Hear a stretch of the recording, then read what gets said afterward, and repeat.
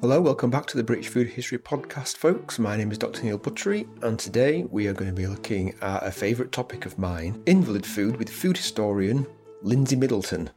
And I'll tell you more about what's coming up on today's episode after this short message. Hello, this is Tom Dinas, the host of the Delicious Legacy podcast, a podcast all about food and history. As fans of the British food history, I know you have a bottomless appetite for old dusty recipes, unknown herbs, mysterious spices, and long-lost ingredients. So, why don't you join me? You can find the Delicious Legacy podcast wherever you listen to quality podcasts, such as the British food history, and also on Twitter and Instagram. And now back to your regular program. Now, one of my favourite things to do when I get a new old cookbook is go have a look at the recipes for medicines or for feeding the infirm or the sick. There's some weird and wonderful things out there, folks. So I was very pleased to see a new online resource called Dishes for the Sick Room, created by historian Lindsay Middleton, who's trawled through the collection of cookery books at Glasgow Caledonian University, and they date from the 18th and 19th centuries. Cookbooks then, I suppose, didn't really contain medicines, but lots of food to give to sick people or invalids at home under your care. Lindsay has just wrapped up her PhD at the University of Glasgow and University of Aberdeen. She has studied food adulteration, narrative cookbooks, the ideology of food and thrift, and tinned foods. In fact, we touch on that a little bit in today's conversation. Now, the focus of Lindsay's Dishes for the Sick Room project, the books, and the cookery from them, were created by some really forward-thinking women who are really at the forefront of the new science of dietetics. So we don't just talk about some of those weird and wonderful foods, but also about how these foods, the cookery books, and the women writing and using them all fit into a wider historical context. But before we begin, don't forget, I want to hear your thoughts, questions, and queries about today's episode.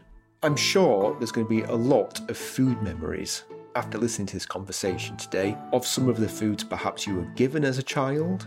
Some of them might be thought of with perhaps fondness, others maybe with a quivering revulsion. I want to know about it anyway. But of course, I'd like to hear about anything else, questions you have about British food history in the news, weird things that you've found. Get them over to me. The post-bag episode isn't too far away. There's just going to be one more episode proper of this season anyway, I think, after this one. So get your emails to me, neil@britishfoodhistory.com. Send me a DM on Twitter @NeilButtery or Insta, that's Dr._Neil_Buttery. Or leave a message under the posts that I put on there. Or you could go to the new British Food History Facebook discussion group. That's at /groups/British Food History. Also, my new book, Before Mrs. Beeton, Elizabeth Raffald, England's most influential housekeeper, is available to pre-order now. Currently, there's an early bird discount on the Pen and Sword History website. I had a look the other day. You can also find on that website, of course, my previous book, A Dark History of Sugar. Info about all those things I've just talked about are in the show notes, as is a link to Lindsay's Dishes for the Sick Room website and various other things that we discuss. Also, if you want to support the blog and podcasts, please tell others about them. Subscribe, leave reviews, follow. It's been doing really well in the charts recently, so thank you so much for listening, downloading, streaming, spreading the good word, I'm assuming. If you want to support a little bit more and become a £3 monthly subscriber, and to receive my monthly newsletters and access to all of the extra content, including recipes and Easter eggs, go to the Support the Blog and Podcast tab on the website, britishfoodhistory.com. There, you can also just make a one-off donation if you prefer. Anyway, back to today's episode. So Lindsay and I covered a lot of ground. We talked about what inspired Lindsay to produce this excellent online resource in the first place, the archived books at Glasgow Caledonian University, the women behind the first domestic cookery school in Scotland, but also foods such as beef tea and toast water, and the administration of pre-digested food for the ill, amongst many other things. I'll be back at the end with more news, and I'll tell you about this week's Easter eggs, blog news, etc. But now, Invalid Cookery with Lindsay Middleton. Hi Lindsay, thank you very much for coming on the British Food History podcast. You're very welcome. Thank you for having me. Hello, excited to be here. I saw on your Twitter feed quite recently, well, it's probably a couple of months ago now, we're in December 2022, and I saw your fantastic online resource called Dishes for the Sick Room. You collected a lot of recipes, particularly from, or maybe just specifically from Glasgow's collections. So I guess first question is, how did you come to, first get interested in this very particular kind of food from a historical perspective? So I guess it was sort of a roundabout way I came to it. My research tends to be centred in the 19th century, and whilst I hadn't up until that point looked at invalid cookery specifically, one thing that always comes up in 19th century cookbooks and recipes is the health benefits of food, or the nutritional elements of food, or how digestible food is. Literally, whether it's apples, ice cream, or, broiled steaks, everything is sort of seen through this very health-oriented lens. And that was something that I kind of picked up on as quite interesting, the sort of crossovers between food as we sort of perhaps see it now in cookbooks as something to be enjoyed and shared, versus food as either a medicine or something that was specifically to be eaten for its health benefits. So from that kind of question, I moved into looking at invalid recipes specifically, because that's another thing that 19th century cookbooks often tend to have that we don't see in modern cookbooks, like specific chapters on invalid recipes, which are generally quite a sort of similar catalogue between cookbooks of recipes that you're meant to prepare for people who are ill. So I was interested in this crossover between food as a healer, and recipes as remedies. And I thought, okay, there's probably something that can be done here, particularly within a Scottish and a Glaswegian context. I think both Scottish food as a cuisine and Scottish health are things that historically, and perhaps even today, have been sort of limited or overlooked or by stereotypes. And they're not things that are generally held up with great esteem. We don't think of Scottish food in the same way we think of French cuisine. And I suppose a lot of the time people talk about maybe British cuisine, but what they really mean is English cuisine, don't they? Exactly. And a lot of the cookbooks I study are published in London, and it's very much that sort of John Bull roast beef view of food. So I wanted to find out more about what Glasgow had, and realised that Glasgow Caledonian University has a wonderful archive of stuff that's directly related to food, because the university was founded on two institutions, one the Glasgow Polytechnic College and then the Queen's College Glasgow.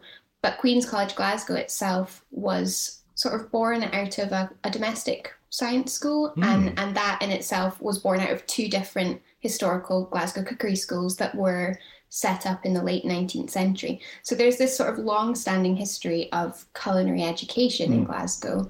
So I thought, okay, this is a great opportunity to get into the archive and see what they have in terms of recipes, and particularly invalid recipes, because the Glasgow and West of Scotland College of Domestic Science was the first place outside London to do a dietetics degree.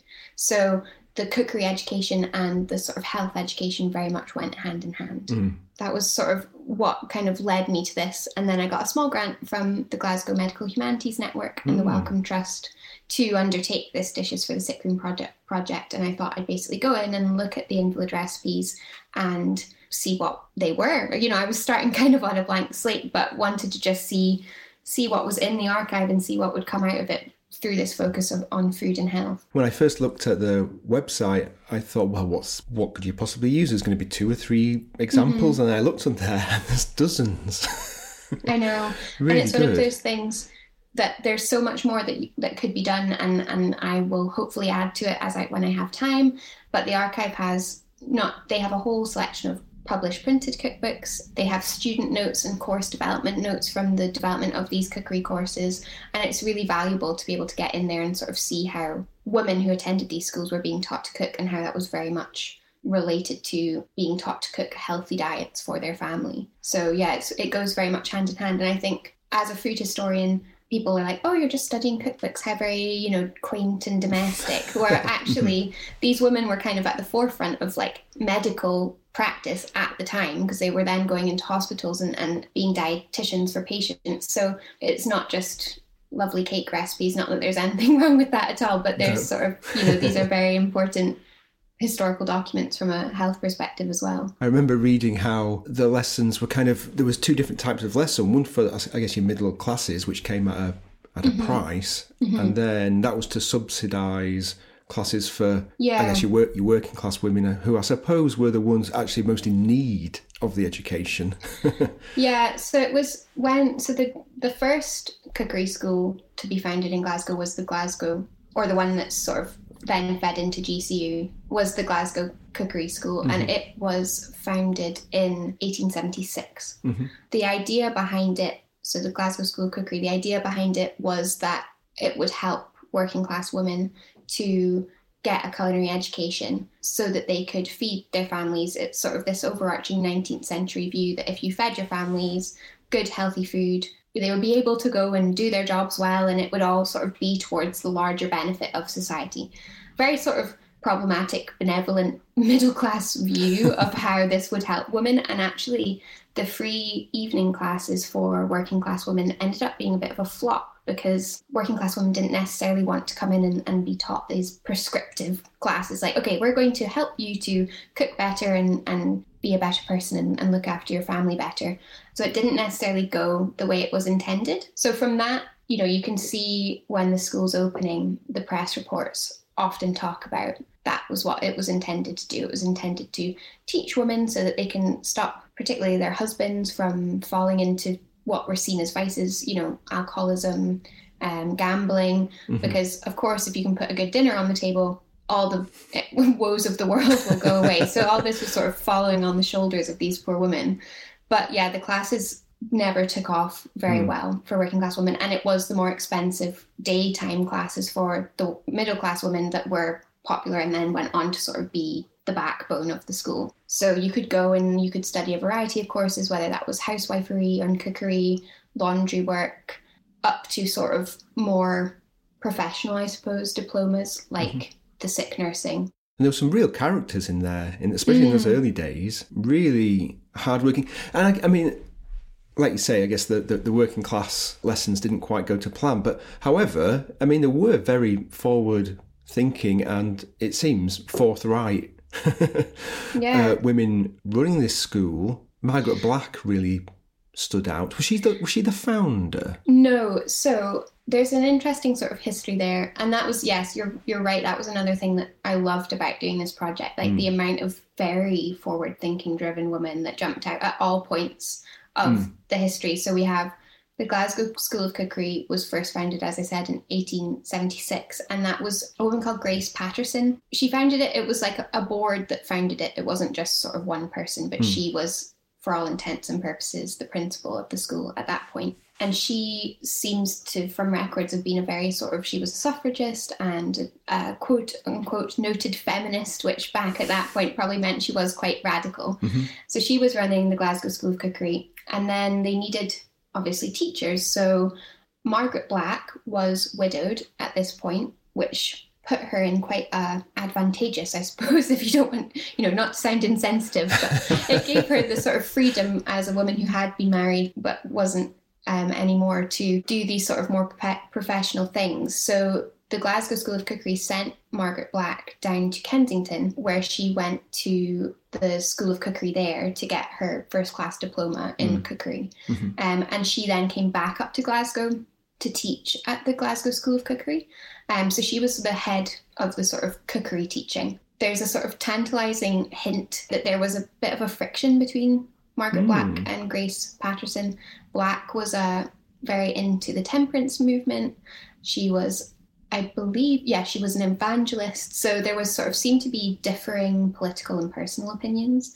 So then in 1878, Black left the Glasgow School of Cookery and she set up the West End School of Cookery, which was a competing institution. And she was the principal there until she died, which was in 1903, I believe. She passed away in 1903, and her niece, Mary McCurdy, took over the West End School of Cookery. And then in 1908, we have a re-amalgamation of the two cookery schools, because I think they just sort of got to a point where actually being competing organisations wasn't working. So they came back together, and that was when they became the Glasgow and West of Scotland College of Domestic Science, which is a bit of a mouthful. So you can see throughout my website, I've given the anagram, but even the anagram, that's a good few letters. So it was shortened to the Dough School, DOUGH, as in bread dough. And it was kind of like colloquial, fond name for the school. So yes, all these women and their varying political and personal differences were integral to the setting up of these schools. Black is really interesting. She also published several cookbooks, which I look at the site. They're really excellent resources for just understanding Scottish cookery and what was being taught in the institutions, as well as the sort of more health side of things as well. Indeed. Looking at health and looking at medicine, well, the medical side of things in the home is, as you said before, it's no stranger to a cookery book. No. And of course, we all try, in inverted commas, eat healthily. So we still are doing it, although we like to think we're doing it in a more scientific way. But even then, it's still a bit of a murky pool, isn't it? How health, medicine and diet are all linked. Because they obviously are all linked. It's interesting. I was recently actually speaking about this to some medical students. Whilst they get taught some of the basics of, diet, of course, and nutrition, dietetics doesn't come into modern medical teaching, as when you're doing a medical degree, it's very much its own separate thing. So there's still an odd divorce between how we view health through diet and medical health. And I think that historically wasn't the same. Historically, it was very much doctors would treat you through diet. And and apart from with certain conditions, it doesn't really seem to be much. That doesn't seem to be what we do. And of course, there are so many different diets and cookbooks and these sort of fad diets and nutritional things that come around. It seems like cyclical and in terms of fashion, but it's still divorced from actual medical practice. So that's an interesting thing that I think is more contemporary, whereas in the past, the two were very much, there was no distinct lines drawn between them. No. And I guess you were expected to maybe do a little bit more in homes in, the 16th, 17th, 18th century.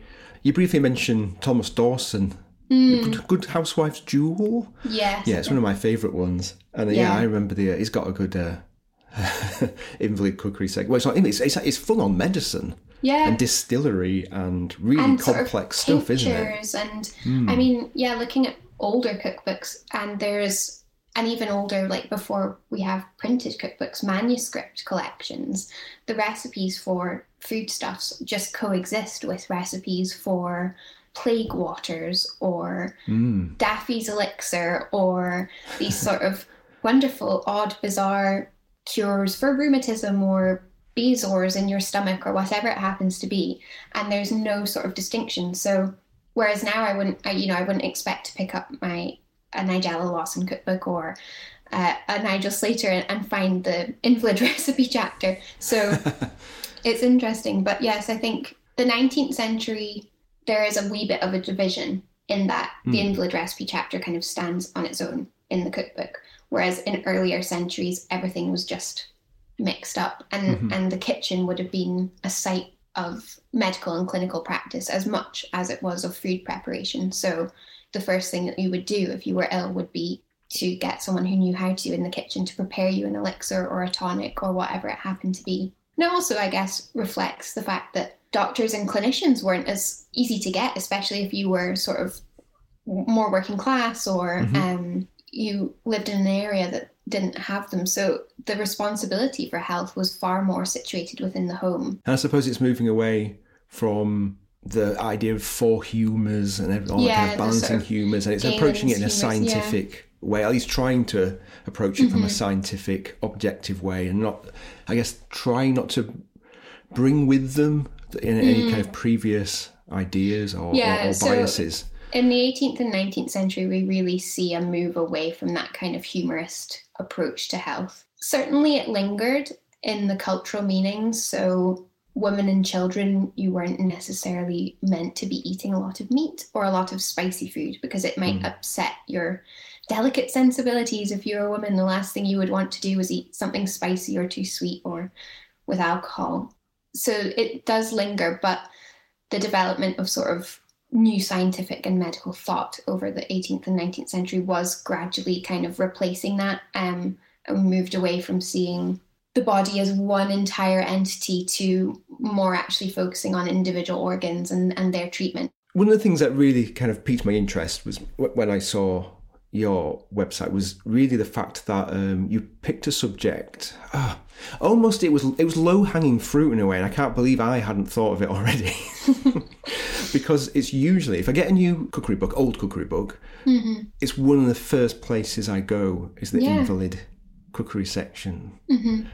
So let's talk about the food in there a little bit. There's stuff that's familiar. There's stuff that I would say is nice, and some stuff that I would say looks pretty pappy and rubbish. Yeah.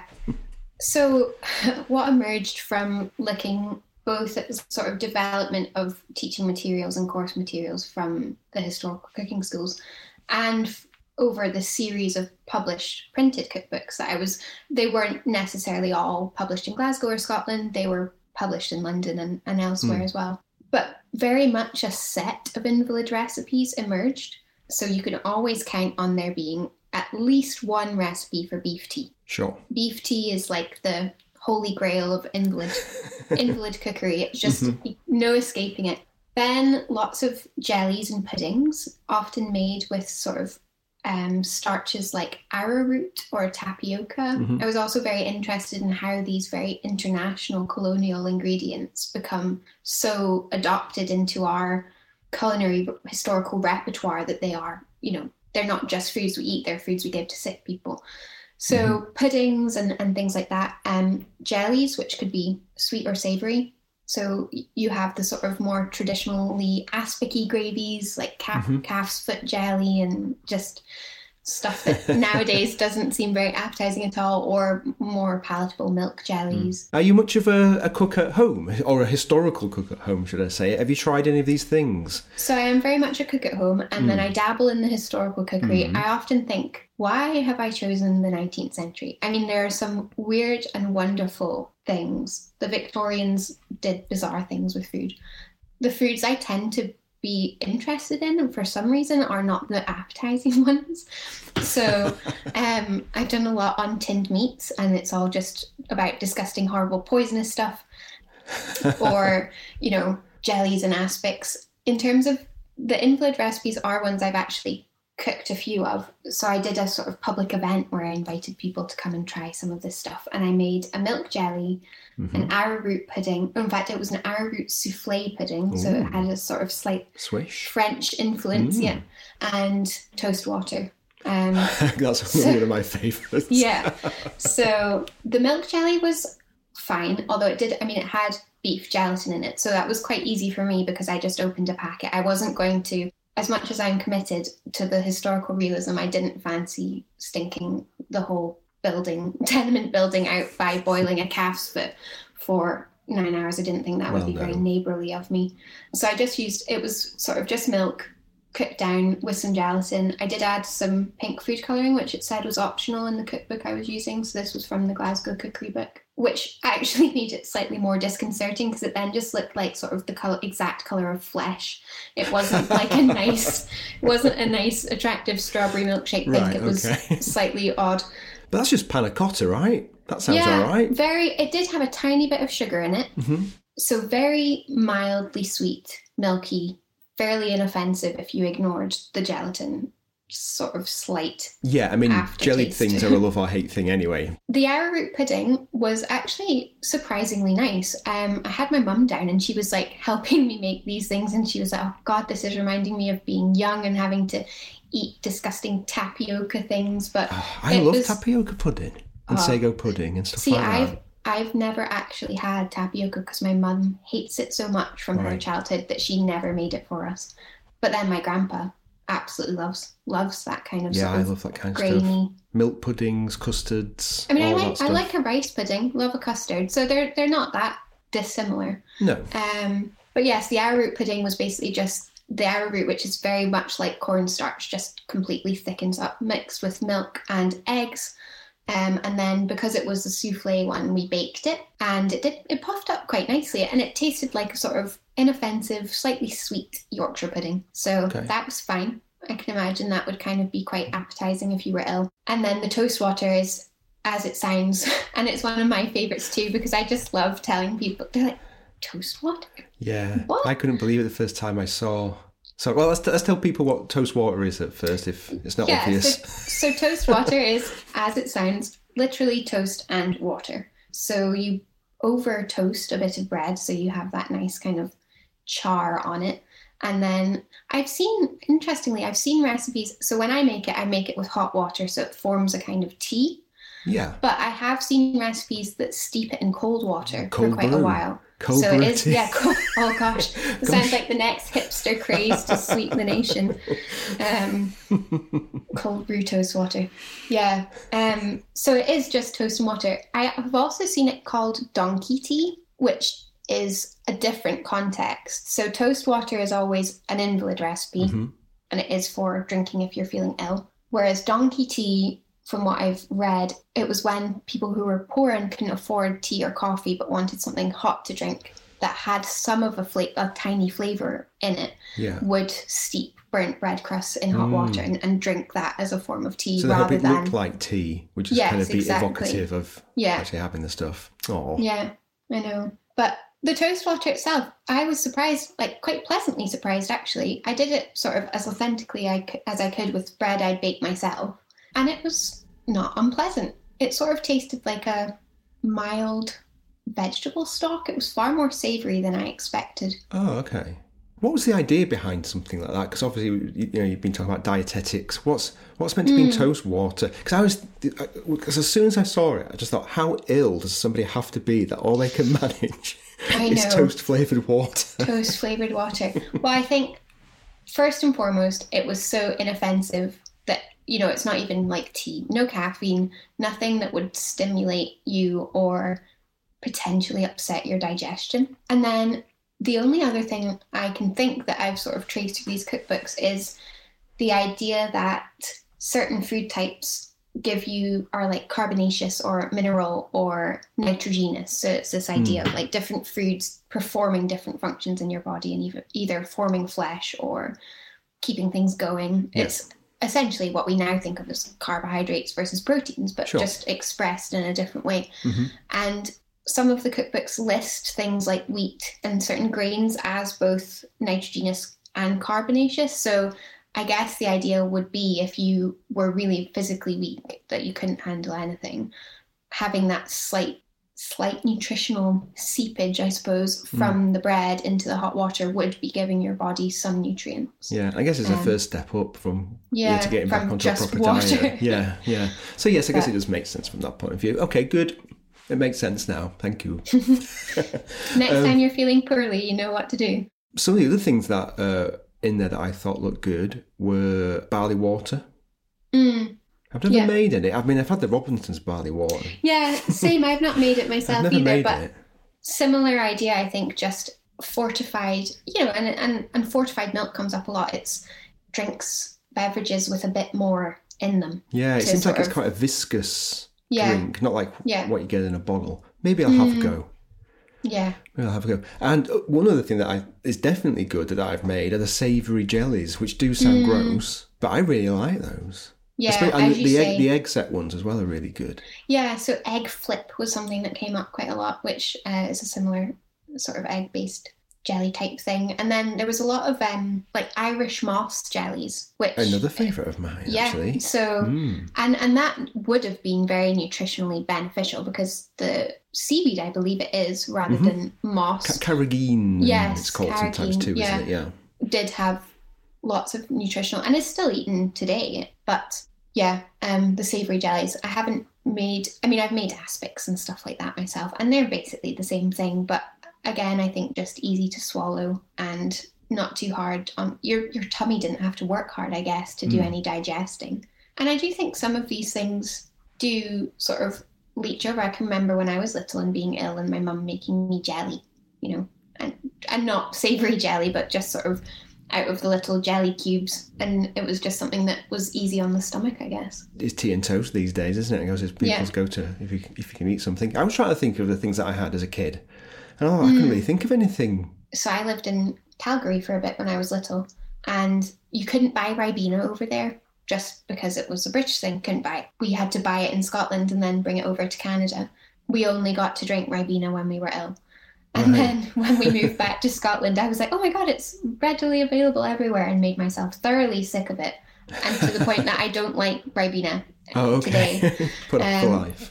And then other things like the brat diet. So whenever I was ill, had been ill with a sickness, my mum had always said bananas, rice, apples and toast. And that would be all you'd eat until your stomach could handle more.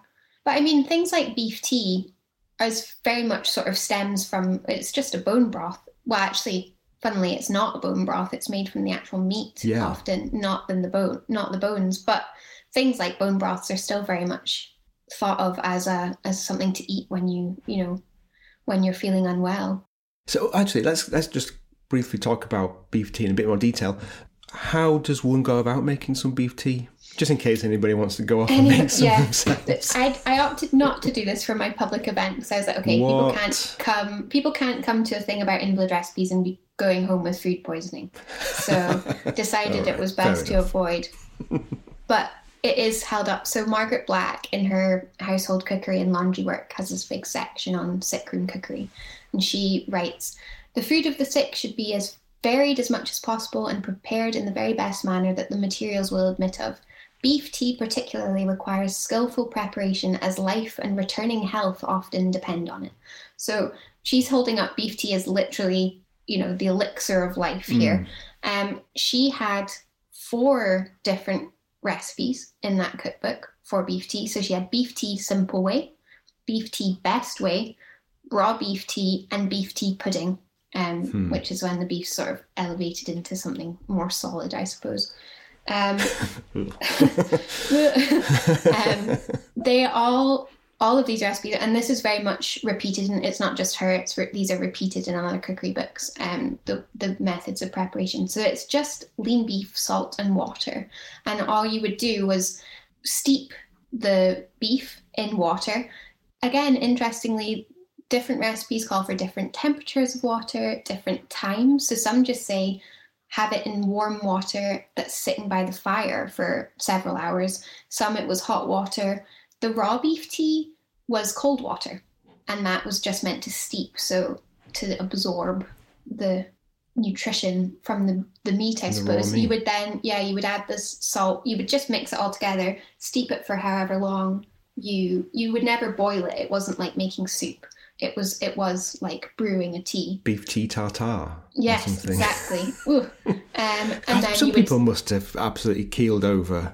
If they weren't sick at first, they must have been definitely sick after having especially if beef you're having steeped. Beef tea and then you're following it with a nice plate of gruel. Like, that's one of these things. These invalid recipes do turn the appetite more than they it's not food that you're like, oh, I'm feeling unwell and that really will get me going. It does, certainly to modern palates, seem to make you feel ill rather than make you feel better. But yeah, she would then strain the beef and then kill her patient. Yes.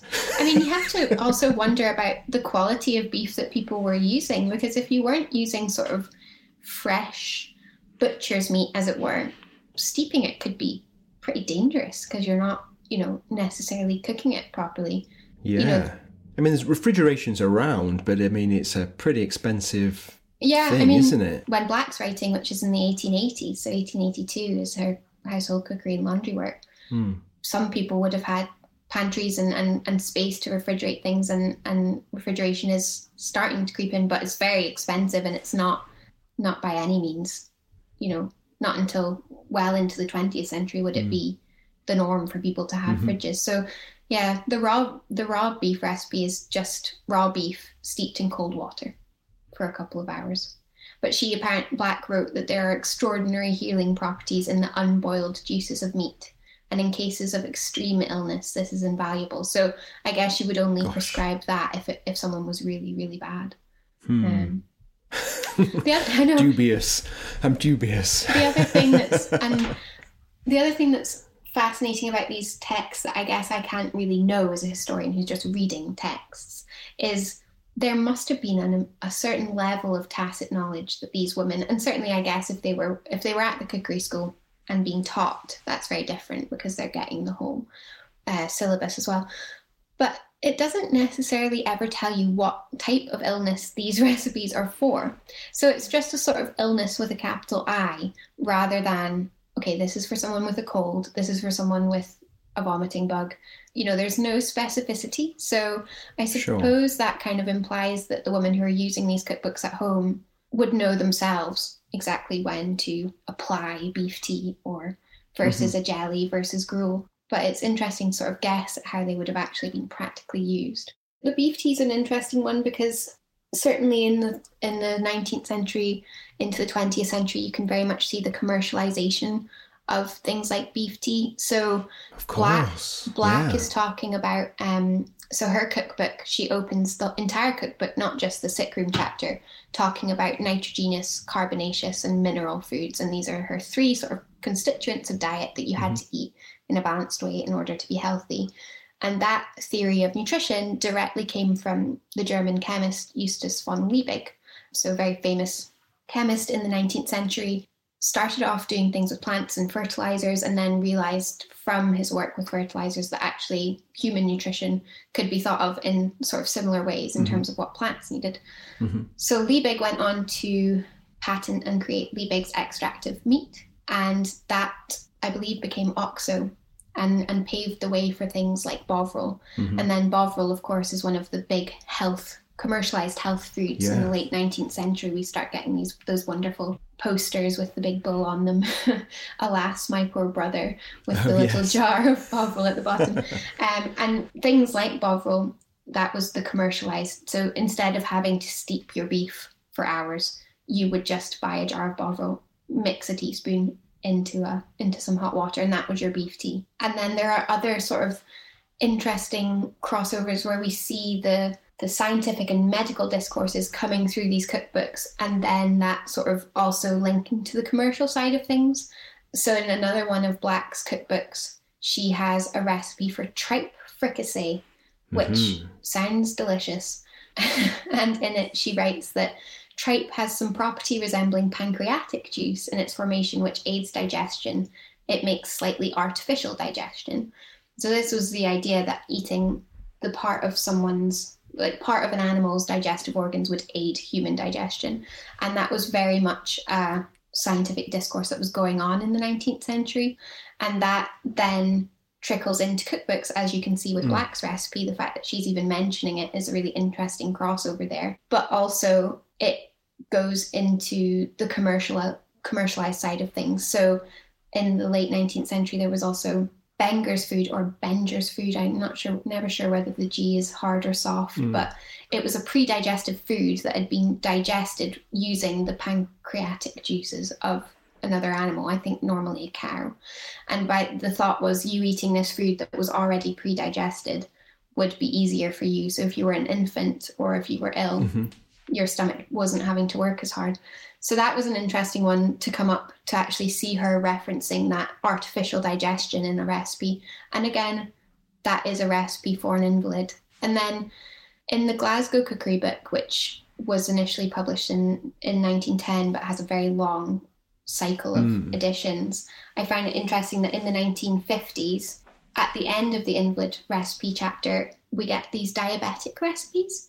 So this was something I hadn't seen before, and it's for diabetic lemon curd, plum jam, quick marmalade, and marrow jam. And the difference is these preservatives, they use saccharin or sorbitol powder, these like artificial sweeteners rather than sugar. But those, when you then go into the history of those chemical products, as it were, they were only developed at that point in time. So it's interesting to use these recipes to kind of work out actually what's going on in the scientific discourses and the commercialized food production practices of a time. It's an interesting point in history, isn't it? Because they're almost there with getting the science right. There's just a few kind of pieces of the jigsaw puzzle that haven't quite worked out, which I guess required kind of more technical biochemistry, which just wasn't available at the time. Vitamins were not quite pinned down then, for example. Yeah, there was certainly some of the adverts in the cookbooks, you start seeing things like vitamins and there was all kinds of supplements, but that's very much just sort of emerging in a commercialized way. And again, I think it's that sort of that point, late 19th century, where these things become commercial consumer products rather than things that you would prepare in the home yourself.